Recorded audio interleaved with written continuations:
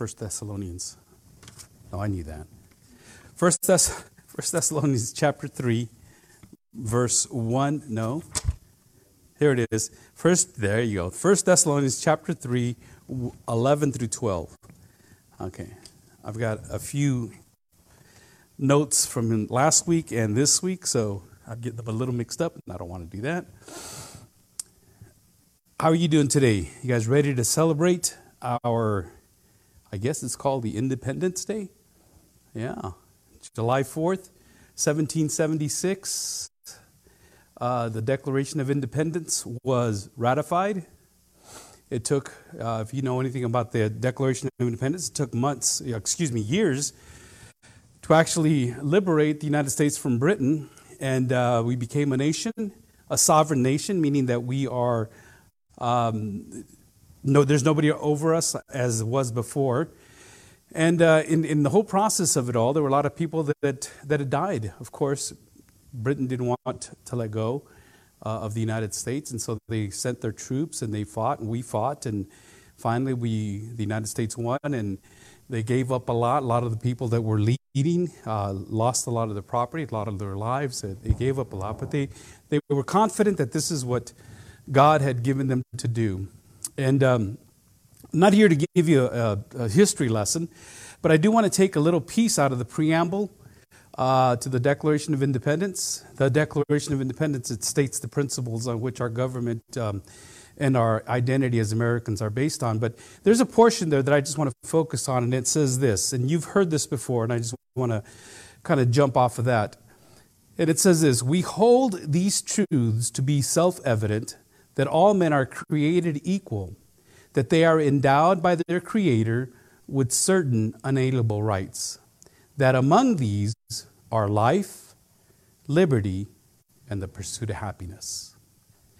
And it seems that the life and the liberty part, we seem to have gotten that pretty good, and it's the pursuit of happiness that has gotten many people, especially in the United States, into a lot of trouble.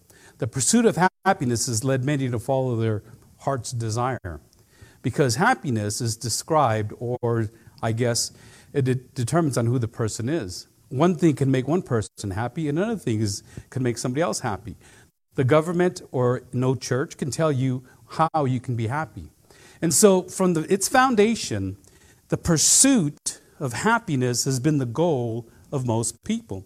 And even within the church, we have brought this in. We want to be happy. God wants me to be happy. Isn't that part of our constitutional right? Isn't that part of our theological doctrinal right? That God wants me to be happy. And this has produced a group of Christians, and that they want to go to be happy, and they say, because I want to be happy, then I have my own free will to choose whatever I want to choose. As a matter of fact, according to the Constitution, if you want to be a Christian, you can. If you don't want to be a Christian, you don't have to. It was written in such a way that you can do however it is that you do, as long as you don't disturb anybody's life, as long as you don't disturb anybody's liberty. You can pursue happiness all you want, because everyone has a right to life, liberty, and the pursuit of happiness. And the problem is that with happiness, it's never enough. And with happiness, you desire more, you want more. You cannot fill that void. And the problem with that is with Christians is that with us, that we want to fill our heart and be happy. And we really have this idea that God wants us to be happy. God doesn't want you to be happy. What He desires is for you to be holy. Holiness, not happiness. Now, I'm going to walk you through a few things on holiness as we talk what Paul is praying here to his church, very young church.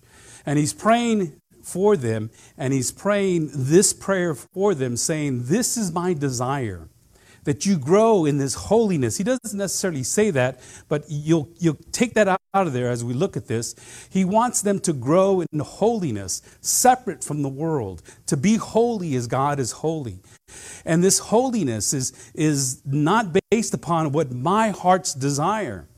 And many people will tell you, and you've probably even said it yourself, my heart wants what it wants.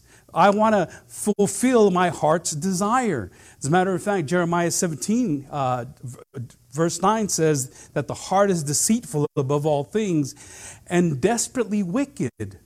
Who can understand? The heart of God understands man's human heart. God understands that man's heart is wicked and depraved and just wants what it wants. Man's heart is never bent toward God until God himself reaches down and pulls you out of that miry muck and brings you to a place where you come to know the saving grace of Jesus Christ. See, Paul starts off this prayer in verse 11. I'm going to read that, then we're going to go into a word of prayer. Chapter 3, verse 11. And he says this, "Now, may our God and Father himself and our Lord Jesus direct our way to you, and may the Lord make you increase and abound in love for one another and for all, as we do for you, so that he may establish your hearts blameless in holiness before our God and Father at the coming of our Lord Jesus Christ with all his saints." Father in heaven, thank you once again. We pray, Lord, for an illumination of your word, that you just bring the light what's already there. We don't need no new revelation because the revelation has been there all this time. But we are now, as Bereans, looking at your word and going through it and picking out everything, not just the pieces we like, but everything you say and applying it to our life. Father, give me steadfastness, stability, and help me to be as honest and as ethical to your word as your word deserves. Lord, we thank you for all that you give us, we pray in Jesus' name. And everyone says, amen and amen. Paul starts off his prayer by saying, "Now, as a matter of fact, this is kind of a long prayer, but here you can almost hear Paul's heart when he says, now. He says, okay, these are the things that I've been telling you. As a matter of fact, in verse 10, he says, "As we pray most earnestly night and day, that we may see you face to face and supply what is lacking in your faith." See, Paul didn't want to go and help them to grow more and more in what they already knew. He didn't want them to go and grow into how it is that they are praising God, how they're being happy and clappy, and he's not bringing them anything new, He's not bringing. He wants to bring them something new, not to add to what they already know. He wants their faith to increase, and that's why he says, "Now may the God of our Father and Father himself," basically saying God and Father himself and our Lord Jesus Christ, both persons of the Trinity, direct our way to you. He wants to be there. He says, "I want to see you grow in this faith." Number one, Paul is praying for perfecting faith. Paul is praying for perfecting faith. Now, may our God and Father himself and our Lord Jesus Christ direct our way to you. And this is Paul's most powerful prayer, one of the prayers that he's grown for. He says, "I want your faith to grow." Not that you don't have faith already, faith that has given you salvation, but what I desire is that you grow in such a way that you know more and more about who Jesus Christ is, what he's done, and how that applies to your life, and that it make you perfect and grow in that way. He wants direction there. He wants the path to be opened up. He wants the road to be unpaved without any obstacles, as we said before. I want this direction, this direct path to get to you so that I don't stumble and fall or get out of the way. Or remember, Satan was hindering him from trying to get to the place where he needed to be. And Paul is basically saying what Peter said in 1 Peter 2. He says, "Like newborn infants, long for this pure spiritual milk, that by it you may grow up into salvation." Peter is constantly talking about growing up, grow up. Hey guys, Don't do it like I did. Peter learned it the hard way. He had to grow up the hard way. Remember? He's the one that denied Jesus Christ 3 times. He's the one that was a loudmouth. He's the one that was basically a liar, saying things that weren't necessarily true, stretching the truth in such a way. And in both epistles, he's encouraging the church, grow. In 2 Peter 3:18, he says, but grow in the grace and knowledge of our Lord and Savior, Jesus Christ. That's how he ends the last letter that he wrote. And as he continues to encourage us throughout the centuries, he is saying this is how we should be, like infants, like newborn infants. You see, when a baby is born, they long, they desire. It's an instinct. It should be for a newborn Christian an instinct. That should be in you already to want to get the milk, which is spiritual milk, which is God's word. That should already be something inside of you. In Acts chapter 20, he says, Luke says that Paul said, and now I commend you to God and to the word of his grace, which is able to build you up and to give you the inheritance among all those who are sanctified. Paul is saying that I know that God, when I commend you to God, his grace, his word is going to build you up. It's God's word that builds you up. And we cannot get built up unless we start getting into his word. Now, how do you know that you're growing in your faith? How do you know that you've gotten there? How do you know that, when am I going to grow up? Pastor's always telling me to grow up, grow up. How do I grow up? Do I have to wear a suit and tie? Yes, you do know. Well, there's some indicators, and I've shared those with you already. And I just want to help you remember them. Remember, one of the biggest indicators is your desire for the milk. The fact that you want to know more. The fact that you keep asking that question, how do I grow up? That is a sign, an indicator that you are growing. Because see, a person that says, I've had enough, I'm done, they stop growing. They don't grow anymore. And the knowledge of God's word, it starts to increase in your life. You're taking it in, and it's making sense. And you're able to see things a little bit different. And those things, sometimes you don't become a theologian overnight. Well, most people don't. But if you look back, and this is why it's important to at least keep down a spiritual journal. If you've gone through the classes that we've been through, I encourage you while you're waiting for the next class to go through those lessons again and see how you answer this time and see the things, especially in the application part, the things you said you were going to apply. This is how I'm going to apply this to my life. Have you done that? And you're going to go back and you say, yeah, I did this. Oh, yeah, I remember doing this. No, this is one area that I haven't done yet. There's where you start to grow. And we're afraid to go back because we're afraid to check. We don't want to be caught short. But the indication is that you want to grow. Your confidence in God is grown bigger. You have more confidence in what God is doing in your life and around in the church and everywhere else. There's trust in his sovereignty. Okay, God, you know what? You are totally in control. You are sovereign. You are the ruler. I'm just stepping back and I'm just going to let you do what it is that you're going to do. There's nothing else that we can do about that. My wife and I were talking about that just the other day. Says, how do we understand? How do we know that?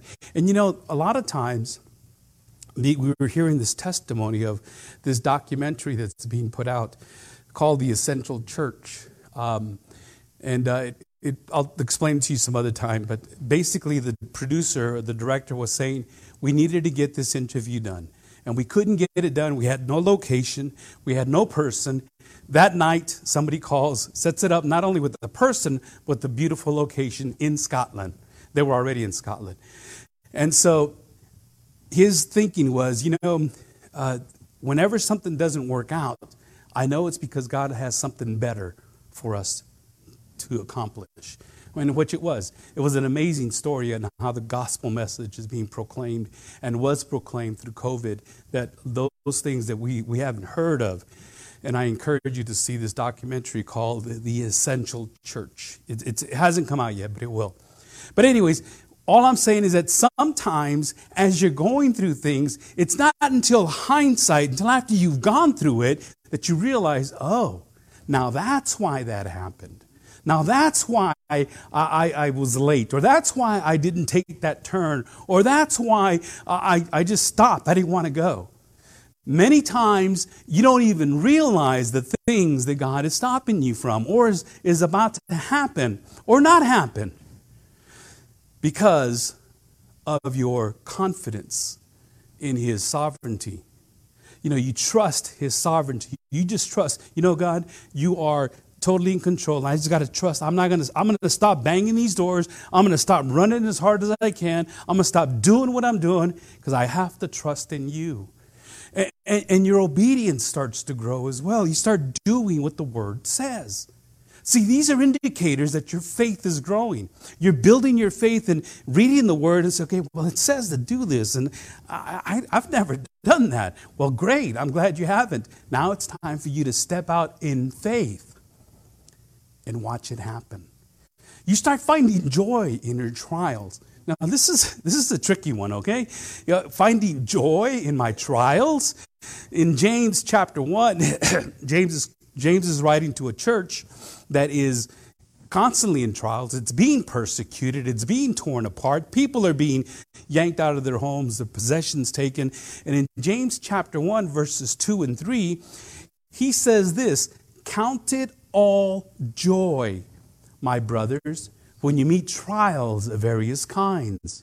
For you know that the testing of your faith produces steadfastness." And these guys were going through some trials. And for James to say, count it all joy. When you start going through stuff and you realize, okay, you know, God's doing something. Your faith is growing. Okay, you may not like it and you may not understand it, but you know what? It brings you joy because God is in control. I mean, many other factors that we've talked about, but the first indicator basically is you want to grow. How do I know that I'm growing? Because I want to grow. That's how you know you're growing. You know where the milk is. The milk is in His Word. Let me get to a place where the milk is being fed and laid out, and so I can grow from it. Number 2, pray for prospering love. Pray for a prospering love.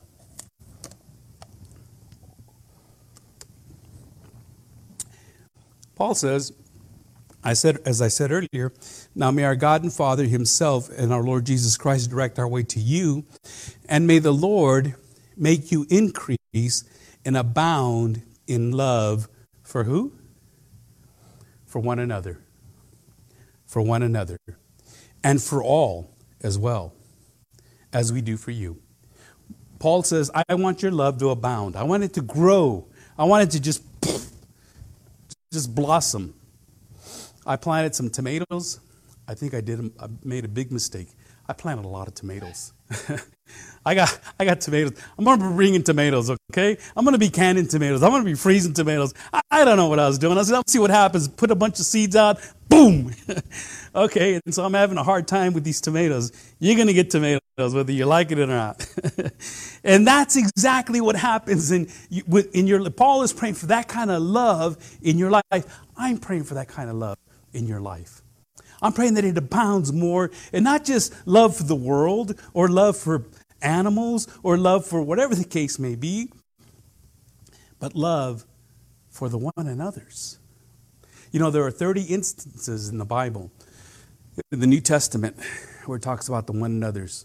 And the one another's are these one another's, those within the church. Love one another, pray for one another, encourage one another, rebuke one another, help one another, establish yourself with one another. Over and over again, these one another's, Jesus had said them, Paul had said them, and Peter has a few. But the one that stands out the most is the love, to love one another. As a matter of fact, John said that Jesus gave a new commandment. He said, I give you a new commandment, that you love one another. Just as I have loved you, you also are to love one another. And these one another's are key. This is how you are building your relationship with God, by building it with other people. You build a relationship with God by building your relationship with God's people. And a desire for you to not only be here to listen to the word, but a desire to build that relationship with one another is an indicator that your faith is growing. It behooves me, beloved. I don't understand how some people can say, oh yeah, I'm a Christian. Yeah, and how long you been going? I've been going to that church for a lot of years. What's the name of your pastor? I don't know. How long have you been going to that church? I don't know, 5, 6 years. So who are your friends? I don't have any friends there. You don't have any friends at that church. Okay, what are you going to? You know, when you belong to a family, you know who the head of the family is. You know who those are, your brothers and sisters. This is a family. Yeah, I was surprised one time when somebody came to our church. Oh yeah, I go to this huge church over there. And I go, really? So who's the pastor? And they told me who the pastor was. That guy, he retired like 3 years ago. Oh, I don't know. I don't know who it is now. And it just baffles me for people to not know one another, especially within a church. And so we intentionally have these gatherings right after church to get to know one another, to celebrate with one another, to pray with one another, to cry with one another, to encourage one another, to help one another if we can, and to give tomatoes to one another whenever we can. So Paul is saying you need to love one another, always, encouraging them to do so. And he says, and my prayer is that it grows. And this is just not this, brotherly love. This is not this Adolfo love. This is not this type of, friendly love. It's agape love, exactly. It's a love that is bigger than anything that you can ever wish or even desire or even want. This is that kind of love. Number 3, pray for a purifying love. He says, he prays for a purifying hope. He prays for a purifying hope. Let me just step back here for just a little bit because I kind of skipped on this one too. He says he wants you to abound in love for one another, and then he also includes and for all. Okay, this is not a selfish type of love. Okay, but he focuses on the one another's. But we do need to increase our love for those that are around us as well. Okay, we want to increase it so that we can bring them in and love them as family. Now, that doesn't mean that you don't love your family. Yes, you have to love your family. You encourage them and you build them up and you pray for them. It helps you to pray for them even more so.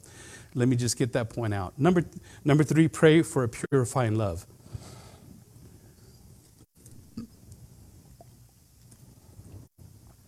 Paul says in verse 13, so that he may establish your hearts blameless in holiness before our God and Father at the coming of our Lord Jesus Christ with all the saints. There's a lot here that we have to unpack.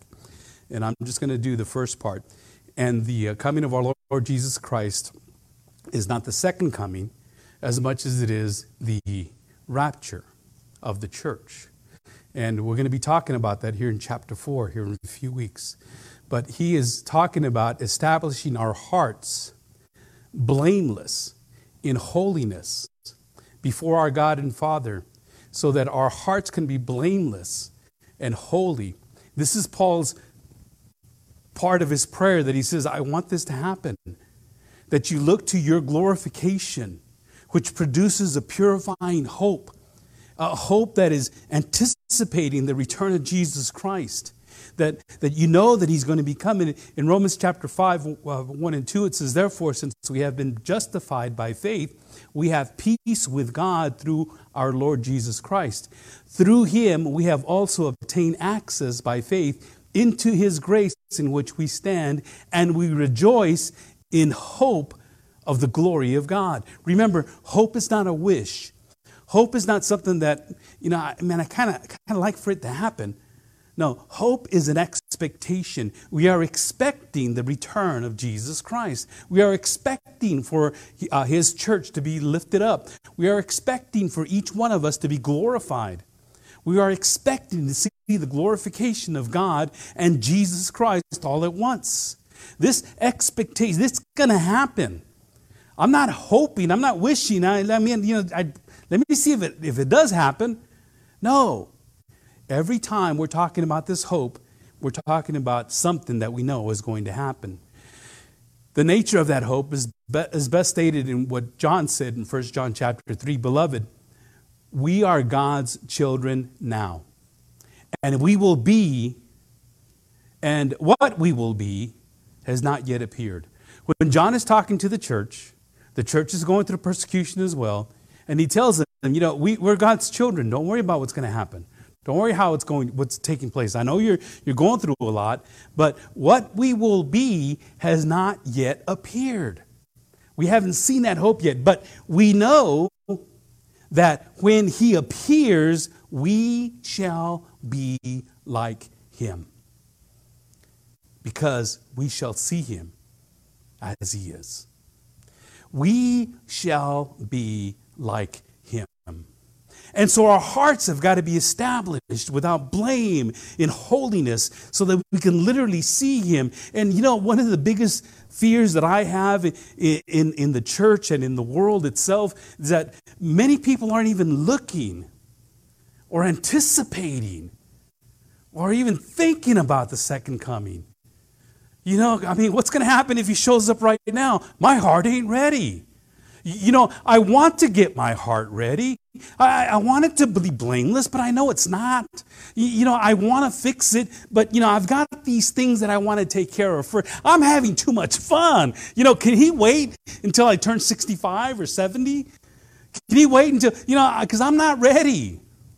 I had this one young man tell me one time, he said, I'm going to give my life to Christ after I turn 21. I says, why after you turn 21? Because after I turn 21, I want to go out and do whatever I want to do. Party, man, and have a great time.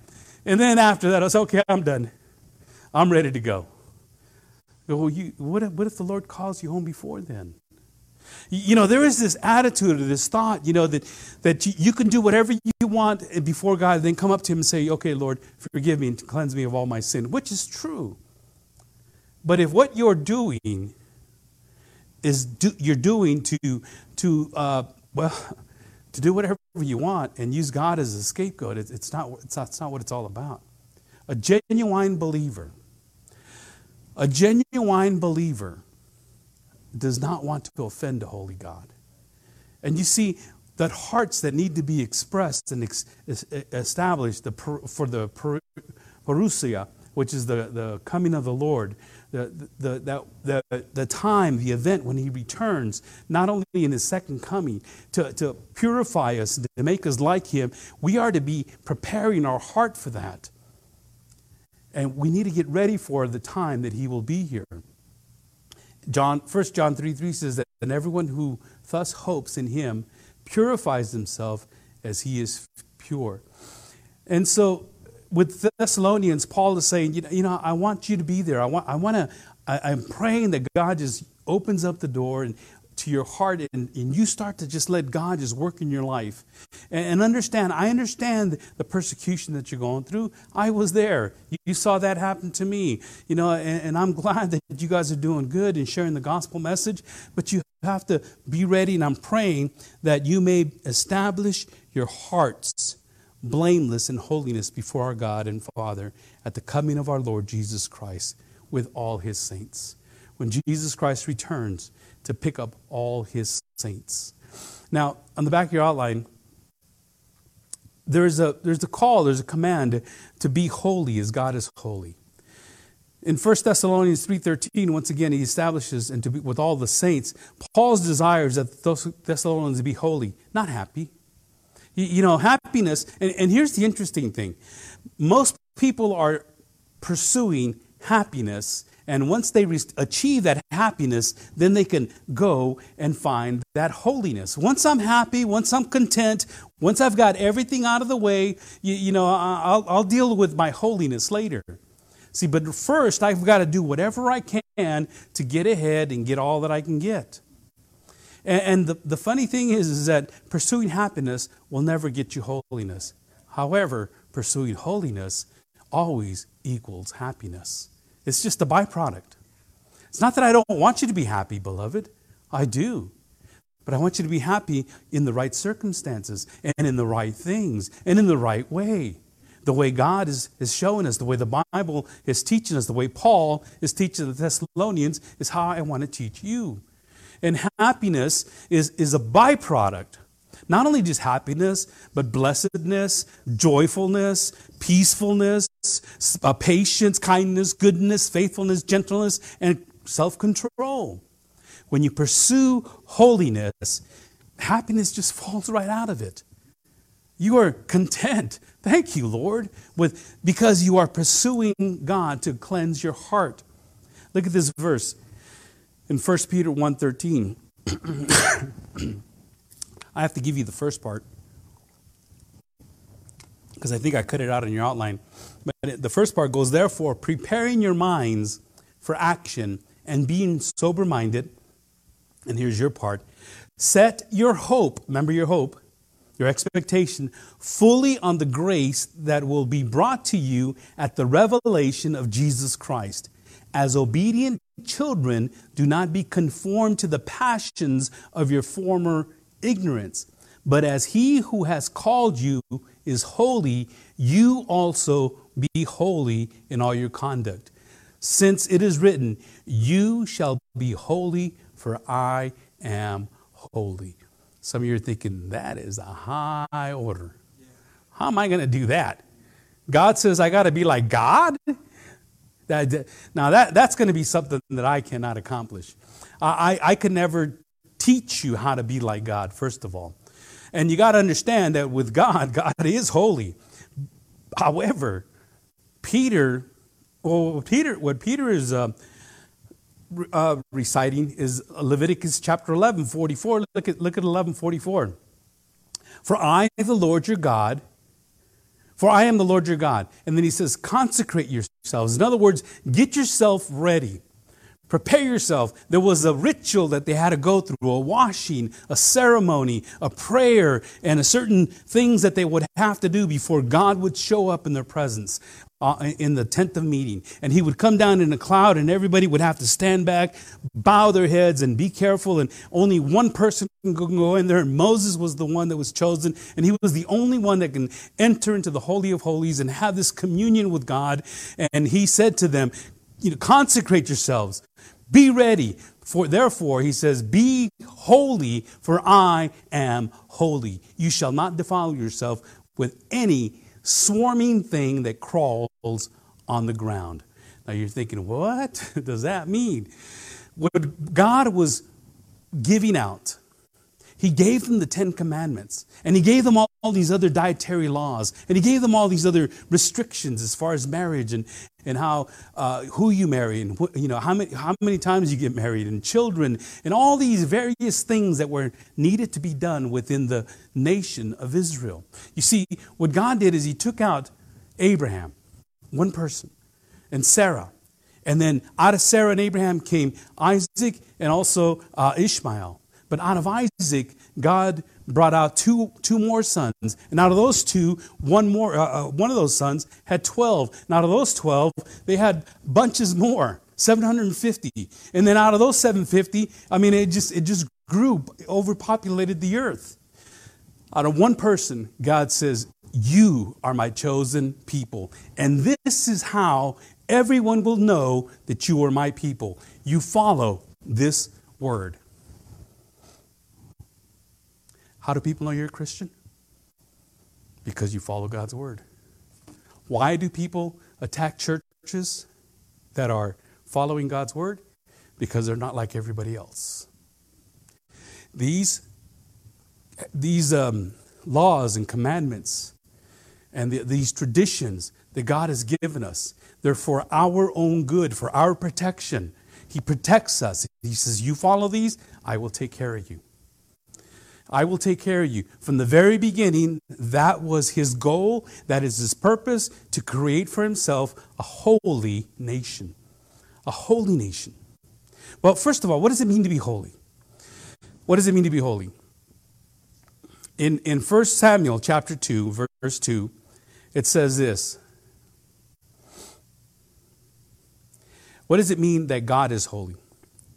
It says, there is none holy like you. For there is none beside you. There is none beside you. Like there is no rock like our God. In other words, God is holy. There's no one else like him. Nothing compares to him. When you try to find a comparison, everything fails. God is unique. He's holy. And we're starting to realize something here is that because there is no one else like God, God is the only one. And what he's done, he says, I'm going to build for me a people that are just like me. And so he wants a people that are holy or just like him or like nobody else. Look what he says in Hosea 11:9. I will not execute my burning anger. I will not again destroy Ephraim, for I am a God and not a man, the Holy One in your midst, and I will not come in wrath. He is a holy one, one separated, not like everybody else. He doesn't get mad like everybody else. His holiness is the essence of otherness. He's not like everyone else, but he's something other. His very being is complete, absent of any trace of sin. He is high above any other God or any other thing, and no one can compare to him. God's holiness pervades his entire being and shapes all his attributes. His love is holy. His mercy is holy mercy. Even his anger is holy anger. His wrath is holy wrath. His wrath and his anger is not like ours, where we just blow up at everybody and anything. And these are concepts that are difficult to understand and grasp because it's just as different for God. But God is holy. He's other. He's separate. He's different. He's not like everybody else. So what does it mean for me to be holy? Because God is pure. Amen? God is not only pure, but he's perfect. And that's one of the first things that we gravitate to when we start thinking about holiness. When God says, I can't be perfect. I can't be pure. I can't go up into the mountains and just stand on top of a rock and then come back down just like that. Maybe Jesus could, but I can't. So what does he mean when he says for us to be holy? Well, he says, we got to understand that holiness. See, in Leviticus 10:10, and here's the part I wanted to get to. In Leviticus 10:10 in your outlines, he says this: you are to distinguish between the holy and the common, and between the unclean and the clean. Once again, as God is instructing Israel, he's instructing Moses, here's how everyone else is going to know that you are my people, because you're going to follow this dietary law. Well, everybody's eating whatever they want, whatever's swarming on the ground, whatever's flying in the air. You're only supposed to eat this type of food. Oh, and you'll have plenty. Just follow what I'm saying. You know, and the problem is that man wanted to eat what he wanted to eat. Remember? There was a tree that had this fruit and it looked pleasing. It says, why can't I have that one? And God says, no, because you are my chosen people. This is your rule. God could have gave us anything. As a matter of fact, he could have given us nothing. He says, you only get to eat one tree. How's that? You only get to eat one fruit for the rest of your life. That's all you get to eat. He could have, because he's God. But what he did, he says, I set a boundary, and I want you to be in this boundary. I'm giving you these boundaries for your protection. I want you to know this. And so as he started to go over all these laws and commandments, and he gave the Levites the law, he says to them, you are to distinguish between the holy and the, what's that? The common. Is it up there?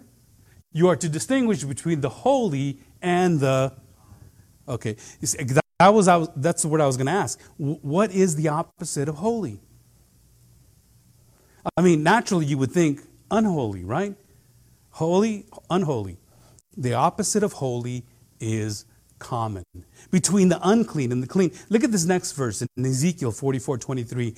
God is telling Ezekiel, he says, they shall teach my people the difference between the holy and the common, and show them how to distinguish between the unclean and the clean. Once again, you need to know the difference between the holy and the common. So if common is the opposite of holy, then that means that everything I do that is like everybody else is common, is unholy.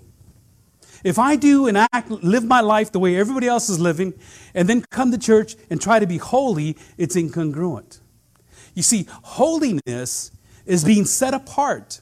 Holiness is being different. Holiness is living within these bounds that God has given us. Holiness is these parameters. And the world has been breaking through these parameters as much as it could until it's infiltrated the church, and the church now is just common. There are a lot of churches now that all they want you to be is happy and clappy, and then abound in all kinds of euphoria and all kinds of things that are going on in there, and very little teaching as to what God desires for us to do. And the commands and the desires of God's heart are for us to follow them. Many of those have been looked at in our culture as, well, those are negative. Those are downers. God doesn't want you to have any fun. He's just taking away all your fun. Well, what you consider fun is unholy. It's common. You know how when you say, you should have common sense? I say, no, you need to have biblical sense, not common sense. Because when you're working on common sense, you're basically working on unholy sense. When the people say, come on, everybody's doing it. Yeah, that's why I'm not going to do it. That's why I'm not going to go. That's why I don't want to be a part of that. That's why I'm not, I'm not going to go there. I'm not going to say that. I'm not going to, those types of things, that kind of thought and instruction, I'm not letting into the church. Come on, every church is singing these songs. Every church is practicing these practices. Every church is, calling these preachers to come in and do these magical things. Oh, excuse me, not magical. Signs and wonders. And you should see the things that they're able to do. How gold dust just comes out of the ceiling. How God just smokes into the room. And it's just amazing. There are no smoke machines, really. Believe me, there isn't. And it's amazing on how people are just going for the show. And it's all common. But you know what? That's where everybody's at this day. That's where they're at. Because it's common. Hey, all my friends are doing it. All the people at my work are doing it. The people that I play baseball with, they're doing it. People, my fishing buddies. We like to go to the 8 o'clock service. As a matter of fact, when we go to the 8 o'clock service, we hitch our boats in the back of the truck so that we get our church, get it done and gone, man. And we're out to the lake. Boom, boom. Got my Jesus, I'm out of here. And yeah, we're getting out by 9 o'clock, but we're good. I got my Jesus on.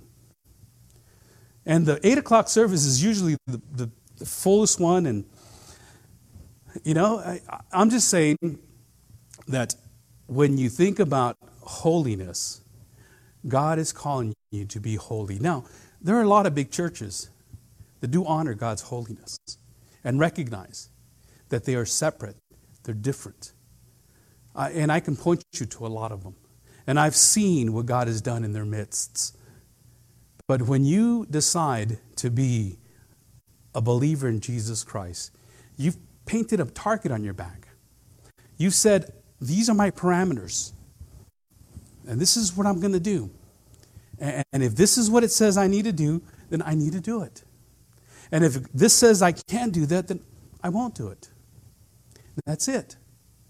Because we need to teach the people between the holy and the common. And holiness, yes, it's pure. It's perfect. That is God. But holiness for you and I is intended to mean set apart. Set apart. How can I be holy? Well, I'm glad that you're asked that question. Well, and we're coming to the end of it. And basically, I've already shared this with you. As a matter of fact, if you turn back to 1 Thessalonians chapter 1,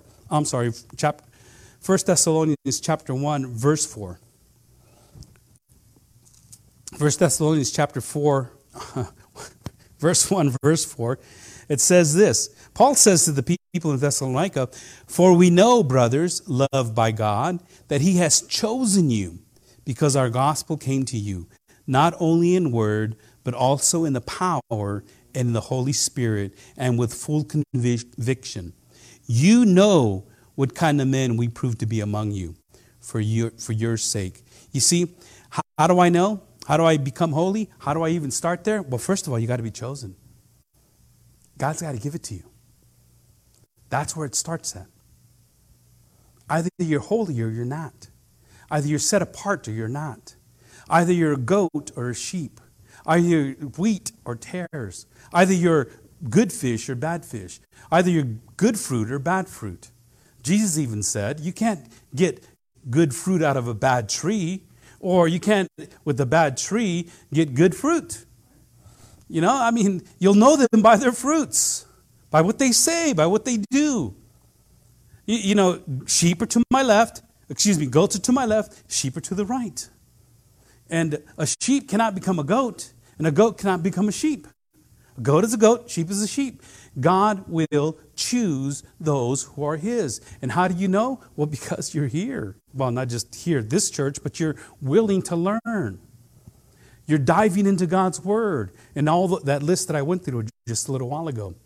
"For we know, brothers, loved by God, that He has chosen you, because our gospel came to you, not only in word, but also in the power of the Holy Spirit, with full conviction." And then, here's another thing. He says that again at the end. "Finally then, brothers, we ask and urge you in the Lord Jesus that you received from us, you ought to walk to please God just as you're doing so. That you do so more and more." To please God. This is how you are growing in Him and developing in Him. This is how you become holy. You become holy by being different. Not perfect. People will even tell you that. "Oh, you think you're all holier than thou, don't you? You think you're holier than everybody else." Well, I'm trying. Really, I am. Thank you for noticing. I want to be different. I do. Perfect? Never. That ship has sailed a long time ago. The moment I blurted out my first words, "No," told my mom. And, after that, it was all downhill. I had sinned. And I was born in sin. How do you become holy? You get to the point where you recognize that you need a Savior. That Jesus Christ saved your life. And now because of what He's done, you're going to give Him back your life. And you're going to live within those parameters. And Paul's going to go from this point forward in chapter 4. And this is what he does. He gives us theology, then he gives us application. Doctrine and living. You get good doctrine, you get a good living. You get right doctrine, you get right living. And Paul's going to go into it. And some of it has to do with sexual immorality. He'll be talking to us about that. He'll talk to us about the understanding of the second coming of Christ and how that affects our life. And how we need to anticipate it. This is why our hearts have got to be blameless and holy. And he's talking to us about how to prepare for this holiness and how to deal with it in our life. And it only happens, you can't expect the world to be different. They're common. You can't expect friends, even loved ones for that matter. You can't even expect loved ones. If they're just like everyone else, they're just like everyone else. All you can do is pray for them. Continue to pray for them. Ask God to intervene, because it's only He is going to be able to do that. And you keep focusing on that prayer, but you grow. You grow spiritually, and you continue to grow spiritually. And we have to remember that it was because what Jesus Christ did on the cross for us that we're able to stand even at this point. Even if there's just a few of us. But we're strong. We are strong, those of us that are here. Let me ask you to stand as we prepare for the Lord's Supper.